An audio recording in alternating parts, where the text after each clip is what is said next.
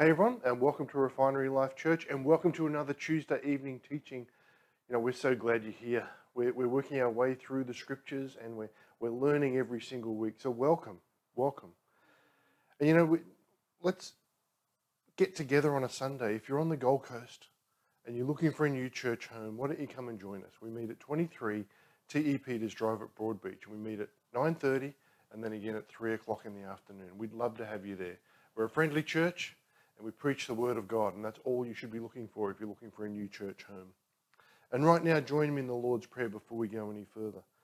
When the disciples said to Jesus, "Teach us how to pray," this was his response. He said, "Say, Our Father in heaven, hallowed be your name.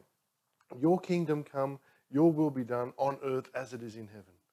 Give us this day our daily bread, and forgive us our debts as we forgive our debtors. And do not lead us into temptation, but deliver us from the evil one. For yours is the kingdom and the power and the glory forever. Amen." Amen. The sermon series we're working through at the moment is titled Jesus Came Preaching. The question we're asking is, what did he preach about? Over the coming few weeks, as we have the last couple of weeks, we're going to look at some of the scriptures and the great subjects on which he taught. And today we're talking about I am the light of the world. If you've got your Bible, open it up. Let's read these scriptures together. I'm reading from the New King James Version, and we're starting in John 8:12. That's what we're going to concentrate on today. It says, "Then Jesus spoke to them, saying again, I am the light of the world. He who follows me shall not walk in darkness, but have the light of life." And then we're going to look at quite a few different scriptures now. So the first one is John 1:4-5. It says, "In him was life, and the life was the light of men. And the light shines in the darkness, and the darkness did not comprehend it." You notice your friends and families in the world don't comprehend what you're talking about when you talk about Christ? This is what he's saying here. Then let's look at John 8:12. It says, "Then Jesus spoke to them, saying again, I am the light of the world. He who knows me shall not walk in darkness, but have the light of life." That's pretty good, isn't it? John 9:5 says, "As long as I am in the world, I am the light of the world." And John 12:46 says, "I have come as light into the world, that whoever believes in me should not abide in darkness." He's telling us the same thing over and over, isn't he? Before we go any further, let's pray for our offering. We pray every single week for our offering. We don't do offering messages, but we pray for it every week. So if you'd like to sow a seed, the details will be at the bottom of the screen. Father, we thank you that we can gather again in your name. Lord, we thank you that we are a giving church, because that is what we're called to do. Lord, we thank you that we can bring our tithes and offerings to you this evening. Our tithes just being the start, and offerings going above and beyond. We thank you, Lord, and we pray that these seeds that are planted return a crop, return a harvest, Lord. And we pray that they go to the places that they need to go to preach your word. It's in Jesus' name that we pray. Amen. Amen. The light of the world can be, or the light, any sort of light, can be divided into artificial and natural light. Artificial light derives energy from a manufactured source, like a light bulb or a torch, a lantern, a lamp, heaters even. They're all powered by various energy sources. Some natural lights that we have are the sun and the stars and lightning. Their light sources are found within themselves. Artificial and natural light can also be found in the spiritual world. Have a look around. See what's happening around you. Many kinds of artificial spiritual light have their source in something other than themselves. But there is only one natural spiritual light, and it has its own source of energy. The light is Jesus, and his light dispels all darkness. First point this evening is Jesus dispels the darkness of artificiality. We live in a world of artificiality. Everything around us, you have a look, it's fake. We have foods with artificial color, artificial flavor, and artificial sweeteners. We're surrounded by synthetic fabrics, synthetic rubber, and even synthetic diamonds. In a world of false, fake, and make-believe, We need a true standard. Let me tell you, at the refinery, we are raising a standard. We are raising God's standard. The average person is sometimes not knowledgeable enough to discern the superficial from that which is real. For instance, we trust that a jeweler will tell us the true quality of a gemstone if we take it there. Christ is the true standard. Jesus brings light and understanding to life. Everything looks different in the brightness of sunlight, doesn't it? True color tones are revealed when they are exposed to the sunlight. Often artificial light gives off a certain hue. Anyone who's done any photography or videography before will understand this. For instance, an incandescent light gives off a yellow tint.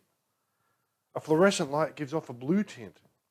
Sunlight, however, is a white light, and its colours show their true self under its glow.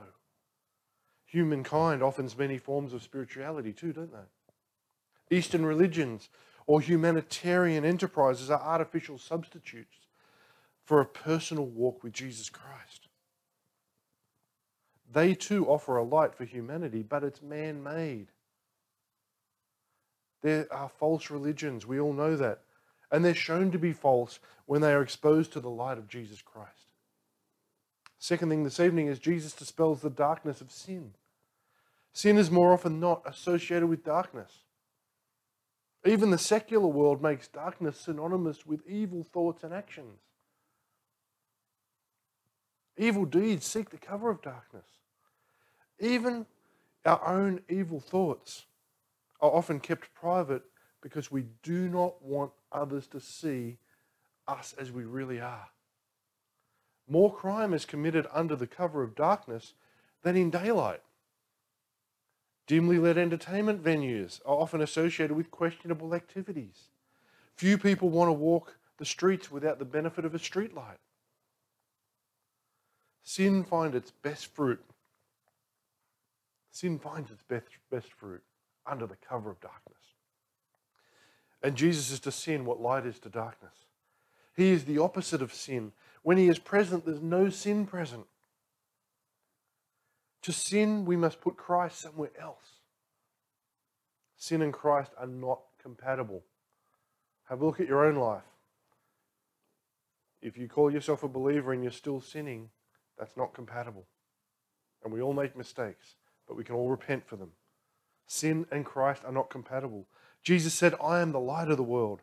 Our sun can only light half the world at a time. When it's nighttime here in Australia, it's daytime in America. While part of the earth enjoys sunshine, the rest of the world is shrouded in darkness. But Jesus is the light of all the world. He is not confined to geography or race or national boundaries. His light shines brightly for all humankind. We all have that opportunity. There is no sin that the light of Christ cannot dispel. Except, of course, if you reject him. His light is sufficient to obliterate all shadows. Our third thing this evening is Jesus dispels the darkness of hopelessness. Life has meaning, but that meaning is not apparent without God. When we find Christ and we start walking along the path he has for us, we start to understand his meaning and the meaning of our life. We are wandering in a moral fog if we don't have Christ. Old ways no longer seem to work in our present world. Society is rapidly changing. It's changing its morals and its values, and not for the better.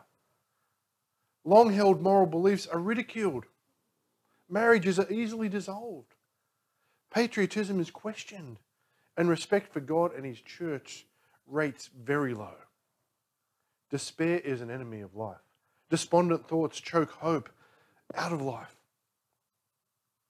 Our tears of anguish are poured out week after week to ministers. All are seeking hope and meaning for life. Everyone wants hope. Everyone wants to understand the meaning of life. And Jesus comes to say that he offers the light of life. In the midst of difficulty, he offers strength to the weak. comfort to those who mourn, and hope to those who have lost their way. We do not always have the experience necessary to face life's tragedies, though, do we? Jesus becomes a lighthouse to guide us when we're confused.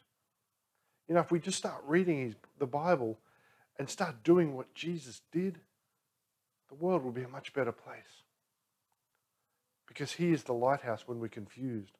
By knowing Christ, we can know how he would act in similar circumstances. His Holy Spirit in us witnesses to proper conduct and proper attitudes. Because even in our churches, we need to start seeing proper conduct and a proper attitude towards the kingdom. Likewise, his Spirit makes us uncomfortable when we're not conducting ourselves properly. As we finish up this evening, Jesus offers light to a world that's walking in shadows and darkness. He exposes artificial light as being inferior. I'm sorry to all our Indian and Pakistani and different friends from around the world that have different religions and thousands of gods. They're artificial. Jesus is the true light. He dispels sin and leaves no room for it in a person's life. He adds zest for living by giving us hope in our darkest hours. This same Jesus can be the light of your life if you let him. You've got to invite him in. He can be the light of your life. Will you take him into your life? That's my question for you this evening. I don't care whether you've never met him before or you've been sitting in a church for 60 years.